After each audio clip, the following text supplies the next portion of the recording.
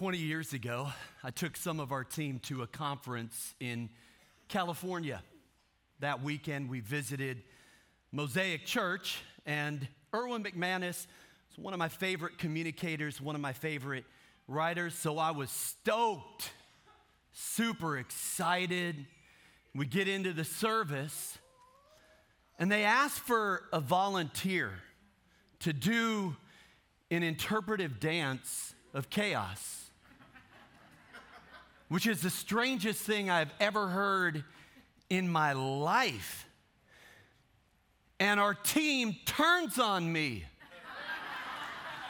starts pointing to me, volunteers me, voluntold me. The next thing I know, I'm on stage at Mosaic Church, and you've got to understand, I had no moves 20 years ago. I grew up in a conservative church where you do not dance. I mean, come on, I couldn't even churn the butter. I couldn't even start the lawnmower. I mean, I couldn't even, running man, I couldn't even.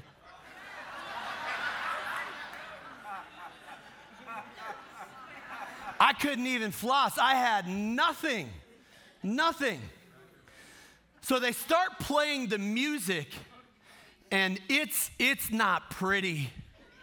I mean, in retrospect, they asked me to interpret chaos, which is really the only thing I could interpret through dance. So I'm dancing on the outside, like herky-jerky, weird movements, and I am dying on the inside. And I distinctly remember looking down and seeing this hero of mine, Erwin McManus, laughing.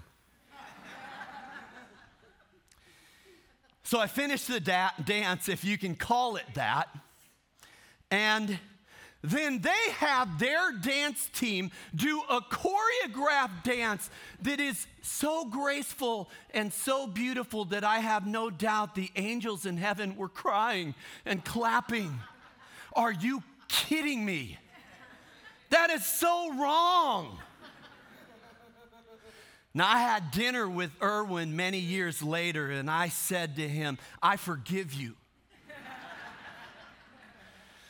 But it was one of the most embarrassing moments of my life. You know what I would love to do today? I'd love to just go around the room. Tell me about a few of your most embarrassing moments, because what it does is it levels the playing field. What it does is it humanizes all of us. Few things mark us like embarrassing moments. Is that fair? And this is a function of the way that we're designed. The stronger the emotion, the longer the memory.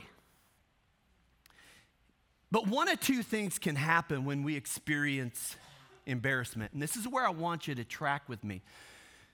You can become more self-conscious, but wait for it.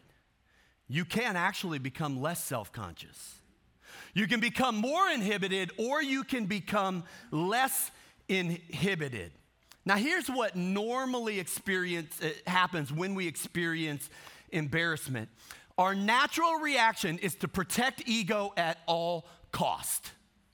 This is where defense mechanisms, where adaptive strategies come from, and it's a catch-22, because the more you protect your ego, the more fragile it becomes. Maybe jot that down. The more you protect your ego, the more fragile it becomes. But you do have a decision to make. You can protect your ego, but here's another option. You can laugh at yourself. And I am convinced that the happiest, healthiest, holiest people on the planet are the people who laugh at themselves the most. See, the problem with protecting your ego is that it becomes more and more fragile. And we cultivate these defense mechanisms, but here's what happens. We think we're protecting ourselves, but we're keeping other people out. And so what happens is now I can't experience authentic intimacy with you because I'm too consumed by ego, and something else happens. You cannot discover your true identity until you kill your ego. You just can't. You have to. Well, how do I do that? Short answer is Galatians 2:20. I have been crucified with Christ, and I no longer live, but Christ lives in me. You got to nail your ego to the cross.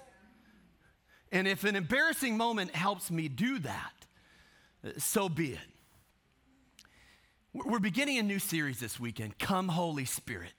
And what does any of that have to do with the Holy Spirit? It has everything to do with the Holy Spirit. Now, hold on tight. This is kind of a theory that's part of my theology, but I think I can substantiate it. I think that self-consciousness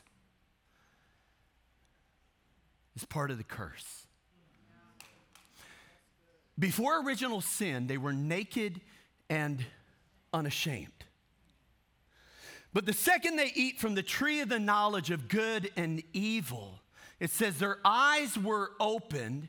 They become aware that they're naked. And what did they do? They made coverings. In other words, the first human instinct to sin is to protect ego at all costs. Now, the second manifestation of sin is shame scripts.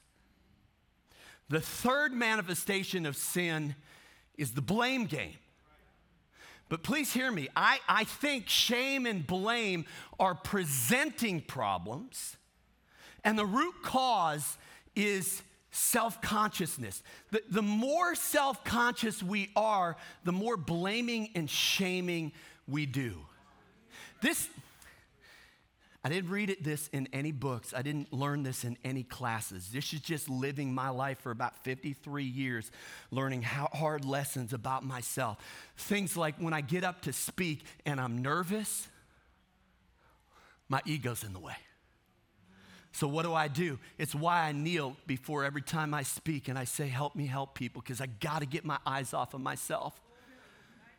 And by the way, I trust the Holy Spirit between my lips and your ears to do what the Holy Spirit does. Occasionally, someone will walk out of a gathering and say, thanks for what you said. Tell me what I said. And it's not what I said.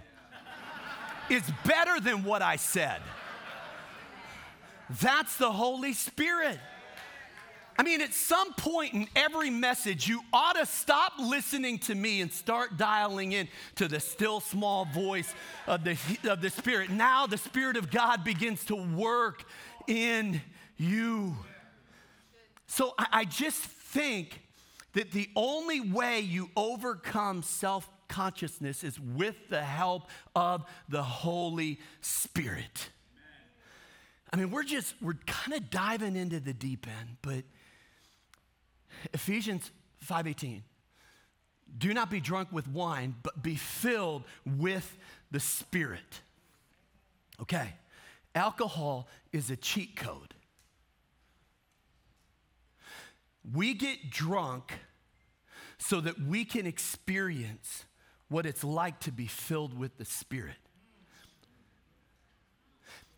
We're trying to take a shortcut back to Eden, where we're naked and unashamed. But the problem is this: alcohol will help you become less self-conscious, less inhibited. The problem is we wake up with something called a hangover because we do and say things that we regret.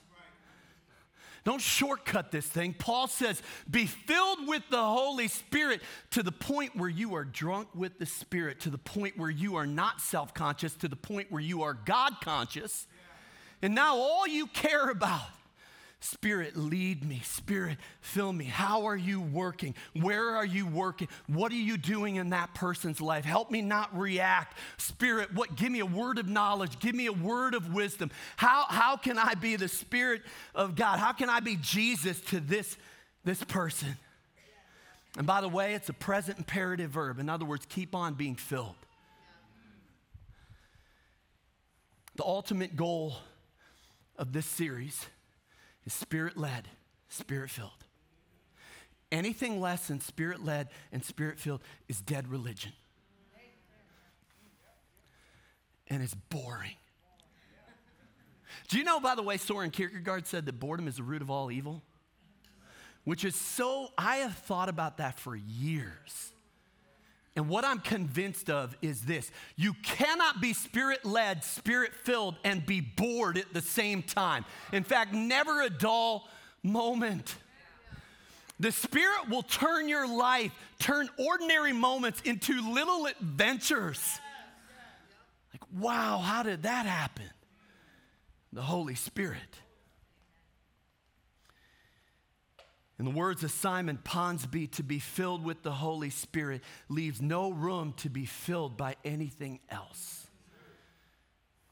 So the title of this series, Come Holy Spirit, is actually an ancient prayer. Rabanus Maurus, 8th century, wrote a song, Venti Creator Spiritus, Come Holy Spirit. And so, over the next few weeks, we pray a prayer. In fact, would you just, over the next few weeks, would you prioritize house of prayer? Would you maybe just, let's just seek after God, see what the Holy Spirit wants to do. Those Thursday nights are like the Holy Spirit's playground.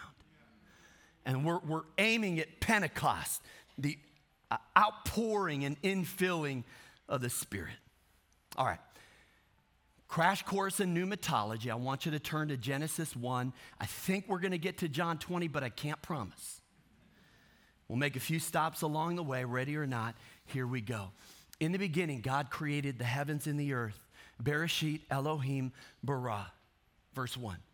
Verse 3, God said, let there be light. Those 4 words still creating galaxies at the outer edge of the universe. Words create worlds.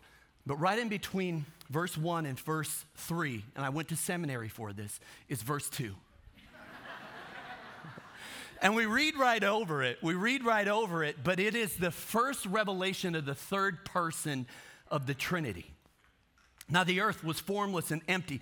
Darkness was over the surface of the deep, and the Spirit of God, Ruach Elohim, was hovering over the face of the waters. English has 171,000 words. Hebrew has 8,000 words. So English has more words, but I would suggest that Hebrew words have more meaning. And there are 2 Hebrew words in verse 2 that need to be part of our vocabulary. The first word is rakaf, and it's this word that is translated hovering, almost like a hummingbird, the Holy Spirit, always hovering where there's emptiness, I'm gonna fill it. Always hovering where there is darkness, I'm gonna bring light. Always hovering where there is chaos, let me bring order out of it. But that word can be translated, and I love this, relax. That is so fascinating to me. It's almost like from the get-go, the Holy Spirit is saying, let go and let God. It's like the Holy Spirit is saying, God's got this. God's got you. It's gonna be okay. Why? Because the Holy Spirit is hovering. Now my theology can be reduced to 2 simple statements. God is bigger than big, and God is closer than close. He is God most high, and he is God most nigh. Theologians call it the transcendence of God, the immanence of God. God is great not just because nothing is too big. God is great because nothing is too small. And that brings us to the second Hebrew word. He's hovering over the face of the waters. But don't miss this. He is hovering so close. You can feel his breath. He's hovering. You cannot get any closer than he is hovering. Why? Because this Hebrew word panim, 2-dimensional, in regard to time. Are you ready for this? Refers to the split second before something happens and refers to the split second after something happens. It's like the Holy Spirit forms this parentheses in time. It's like the time stone in the Marvel Cinematic Universe. Chronokinesis. And in regard to space, it refers to the place right in front of us, but wait, and the place right behind us. In other words, he hems us in behind and before. Now, A.W. Tozer said it this way: God is above, but he's not pushed up. He's beneath, but he's not pressed down. He's outside, but he's not excluded. He's inside, but he's not confined. God is above all things presiding, beneath all things sustaining, outside all things embracing. Can you feel it today? And inside all things filling. I don't even know how to wrap my mind around things like this. So I often turn to science. Science is our friend. Embryology, a branch of theology. Romans 1:20, the divine nature is known by what he created. Now, scientifically speaking, the shortest time is 5.399 times 10 to the negative 44th power. It's called Planck time. Anything shorter is simultaneous. The shortest possible distance is 6.4 times 10 to the negative 34th power, and it's called Planck length. Any shorter, and you can't tell the difference between here and there. Can I suggest that the Holy Spirit is Planck time, that the Holy Spirit is Planck length, that the Holy Spirit is an ever-present help in time of need? And I'm so grateful today. Oh, he's also our paraclete. That's what the New Testament calls him. It's a Roman military formation where two Roman soldiers would stand back to back. How beautiful is this? The Holy Spirit has your back. So relax. Because the Holy Spirit is fighting your battles for you. The Holy Spirit is our rear guard. The God who goes before, the God who comes behind. Thank you, Lord. The Holy Spirit is hovering. So, the church fathers had a name for this, perichoresis. And it's this idea that one God, three persons, but it connotes this idea that creation is a divine dance, that Father, Son, and Holy Spirit are dancing, and they're right here in Genesis 1, and as they dance, creation. So when I dance, I create chaos. When God dances over your life, he brings order out of the chaos. He turns the ashes into beauty. By the way, the closest I can find in Scripture, let me connect a couple of dots. The closest I can find is 2 Samuel 6:14. Do you remember this moment? David's bringing the Ark of the Covenant back to Jerusalem, and he dances before the Lord, like so uninhibited, the least self-conscious. You would think as the king, you better walk in with a little bit of pomp and circumstance. I mean, there was a coronation yesterday, right? It was fancy. Like, you better act like a king. But no, this is the moment where David says, forget the king stuff. There is a King of Kings, and I'm going to dance before him. I'm going to worship him like there is no tomorrow. His wife doesn't like it, and what does David say? He says, watch this. I will get even more undignified than this. I don't know if he did the nay-nay. I don't know what he did, but there's something about it. But dig down just a layer or two, and The word before, he danced before the Lord, is the Hebrew word lipini, which is both a preposition and an adjective. And this is so beautiful. As a preposition, it means before. David danced before the Lord. But as an adjective, it means with. David danced with the Lord.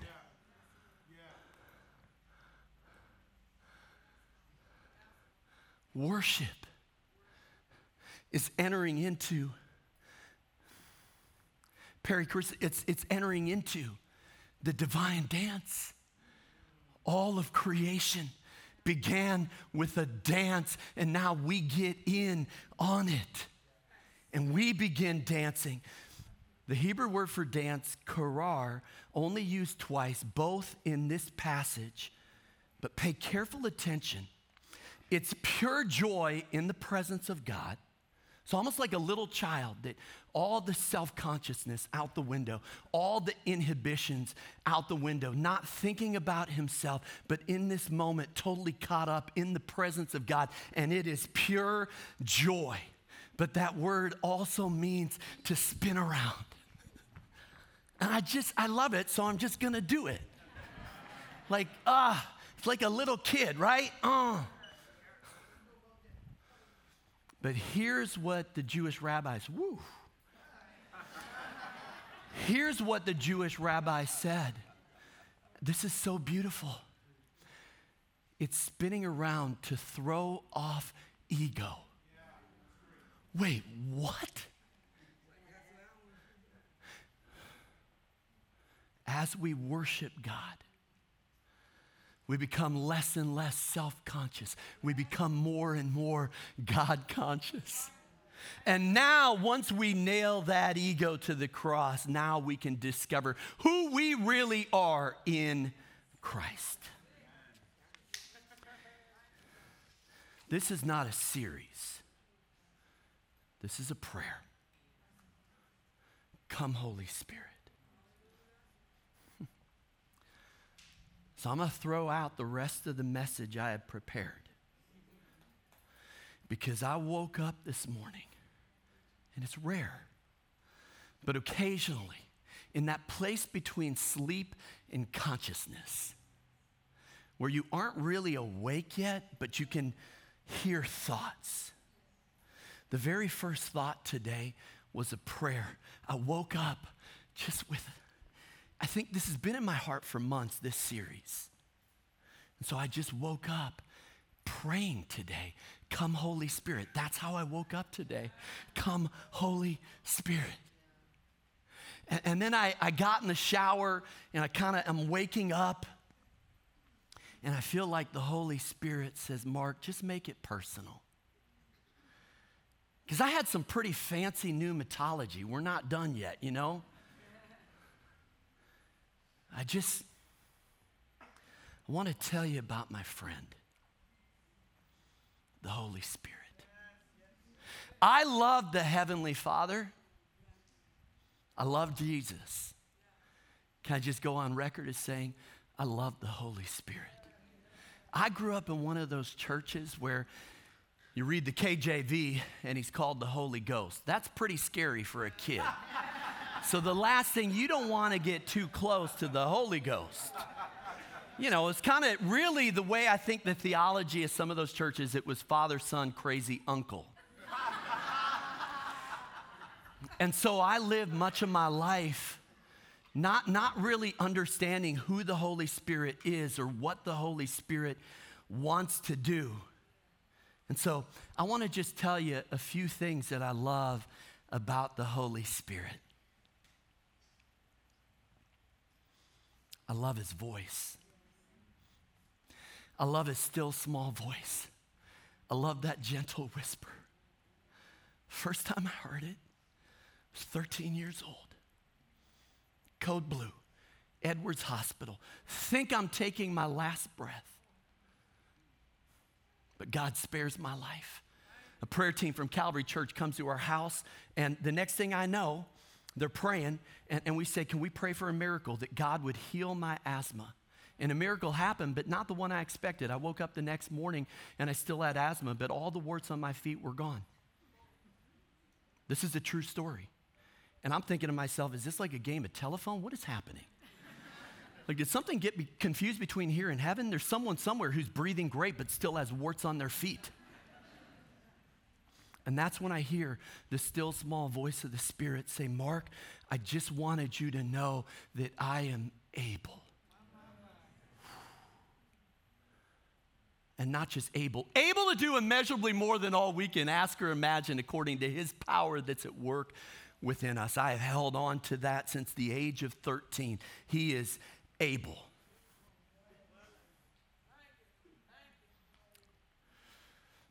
I'll never forget the cow pasture.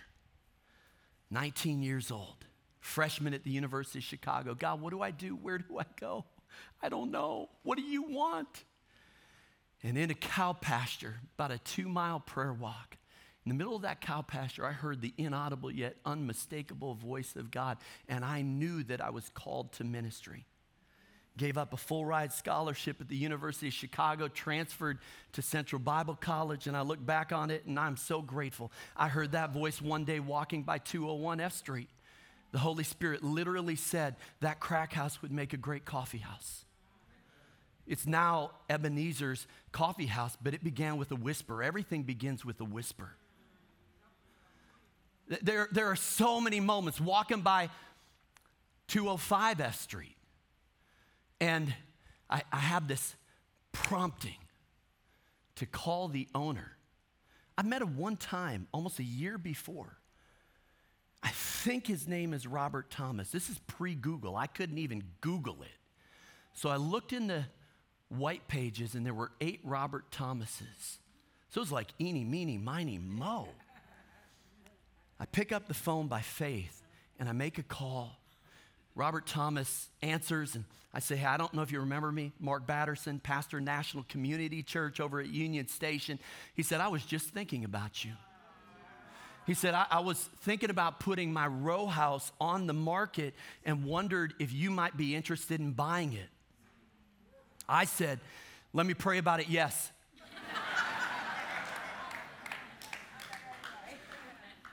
But if we don't get 205 F Street, there's no way that we can build the adjoining property, which was 201 F Street, which was the crack house, which is now Ebenezer's Coffee House. I love his voice. I would rather have one word from God than 10,000 sermons, and I pray the same thing for you. May we learn to hear his voice and love his voice. I love his promptings. Never forget a moment, August of 96. We have given about you have given more than $25 million to kingdom causes. Praise God. You have built a $5 million dream center that is impacting lives day in and day out. It's impossible to calculate what God is doing all around the world because of your generosity to a common fund, to a dream fund, just your tithe and the way that that is making a difference all around the world. But can I tell you where it started? With a prompting in August of 96 when our church income was $2,000 a month and it cost $1,600 to rent the DC public school, which left $400 for everything else. And I felt like God prompted us to start giving to missions. And we wrote the first $50 check. And it seems like nothing now. Do you know how hard it was to give? Like, this makes no sense. How can we give what we don't have? We weren't even self-supporting until year 3. But you know what? I have learned to obey those promptings. And when you do, they become the tipping points and the turning points. And wouldn't you know it, the next month, our giving tripled as we started to give. Give, and it will be given unto you a good measure, pressed down, shaken together, running over, be poured into your lap. For with the measure you use, it will be measured unto you. I love the way the Holy Spirit comforts. I love the way the Holy Spirit convicts. I don't like it, but I love it. And I've learned, might want to jot this down, if you don't listen to everything the Holy Spirit has to say, you aren't going to hear anything the Holy Spirit has to say. I love the way the Holy Spirit guides. There was this moment as a senior in college. Thank you, Holy Spirit, where I got a job offer from one of the pastors who would speak in chapel who was like my favorite. He was like a kind of this, he's just so charismatic and an incredible leader. And I thought, are you kidding? I could come out of Bible college and I could learn under one of my favorite preachers. And I remember, but I better pray about it because I've learned to give the Holy Spirit veto power. It can't just seem good to me. It has to seem good to the Holy Spirit, Acts 15:28. And so I'm pacing and praying in the chapel balcony. It's where I learned to pray as a senior in college. And there was a moment where God said no. And there was a check in my spirit. I'm like, Lord, this doesn't make any sense. I don't have any other offers. And this one is perfect on paper. There was a check in my spirit. Decided to go to seminary instead. It's about a year later that pastor had a moral failure. Which, can we just talk about that for a moment? It just breaks my heart. Because it gives all of us a black eye. Now, I want you to hear me today. Anytime I hear about anyone that has a failing or a falling, I know, but for the grace of God, there go I. Oh God, help us to live with integrity, to be faithful to our vows. And can I tell you today, it's going to take the Holy Spirit's help. I love the way the Holy Spirit gifts. Every gift, a manifestation of His Spirit. It's a gifting that allows you to do things beyond your ability. I love the way the Holy Spirit sanctifies. I love the way the Holy Spirit surfaces things in my subconscious. I love the way the Holy Spirit renews my mind in ways I can't even explain. I love the way the Holy Spirit gives God ideas. I'd rather have one God idea than 1,000 good ideas. I love the way the Holy Spirit anoints. That's what I wanted to give a little teaching on. Turn over to Exodus 31, Bezalel, and it's the first anointing. Do you know, when I was 22 years old, I felt called to write, but I also took an aptitude assessment that showed a low aptitude for writing. In other words, whatever you do, don't write books. Writing is not a natural gifting. If you had told me at 22, even though I felt called, even though I know that God doesn't call the qualified, He qualifies the called. If you had said, you'd be on book 24, that those books would sell millions of copies, I don't know. I really don't know. What I do know is this. I don't type on a keyboard. I worship God with 26 letters of the English alphabet, and I feel His anointing come on me. And then the next thing you know, you're saying things that you know are way past your pay grade. And I just want to say today, the anointing is for everyone in the house. Do you know it was before that first book came out in October of 2006 that I was at a conference. Tommy Barnett was speaking, and he gave the strangest altar call I've ever seen. He asked anybody that wanted a multiplication anointing to come forward. And I have a simple rule of thumb. If the altar is open, I'm there. I'm just going to live my life at an altar. And I came forward that day, and I think God gave a multiplication anointing. I knew going into that first book, 3% of books sell more than 5,000 copies. Explain to me how even that first book has sold more than 500,000 copies. Listen to me. I know because a prayer team was formed from the get-go and prayed, God, put the right books in the right hands. Please hear my heart today. A book sold is not a book sold. A book sold is a prayer answered, and the anointing is the key to the whole thing. Do you know why I try to hang out with as many different leaders as I can? Because I want some of their anointing. I want to bump into their anointing. I want more of the anointing. Anoint me in a fresh way, anoint me in a new way. Give me a new anointing for a new season. God, I want your anointing on my life, and that is only possible through the inworking of the Holy Spirit. Do we understand today that Jesus did what he did because he was Spirit-led and Spirit-filled? The Spirit led him into the wilderness, and he came back out of the wilderness filled with the power of the Spirit. The Holy Spirit is the X factor. The Holy Spirit is the it factor. Without the Holy Spirit, I'm a 2/3 Christian. We don't just believe in John's baptism. Thank God for baptism by water.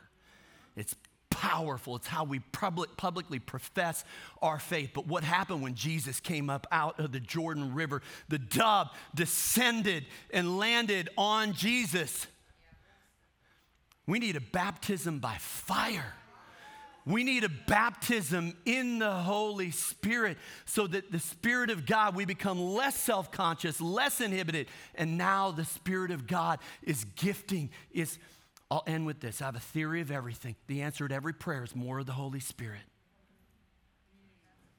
But what about love? What about joy? What about peace? Some of you are chuckling because we've been around that block so many times. Love, joy, peace, patience, kindness, goodness, gentleness, faithfulness, and self-control are fruit of the Spirit. So what I need is more of the Spirit that produces more of the fruit. We find ourselves in a moment where, please, God, we need the supernatural demonstration of God's love and power, and that happens through the ministry gifts and through the miraculous gifts. So we need more of the gifts of the Spirit. Amen? But what we really need is more of the Spirit that produces more of the gifts. Now we get out of the way and look what God can do. When we nail that ego to an old rugged cross and say, God, your will, your way, nothing more, nothing less, nothing else. When I say, I love the Holy Spirit, I'm talking about a relationship of decades. I would not be who I am. I would not be where I am without the Holy Spirit. I love the Holy Spirit. I trust the Holy Spirit. And I say, come, Holy Spirit, all over again. In Jesus' name. Amen.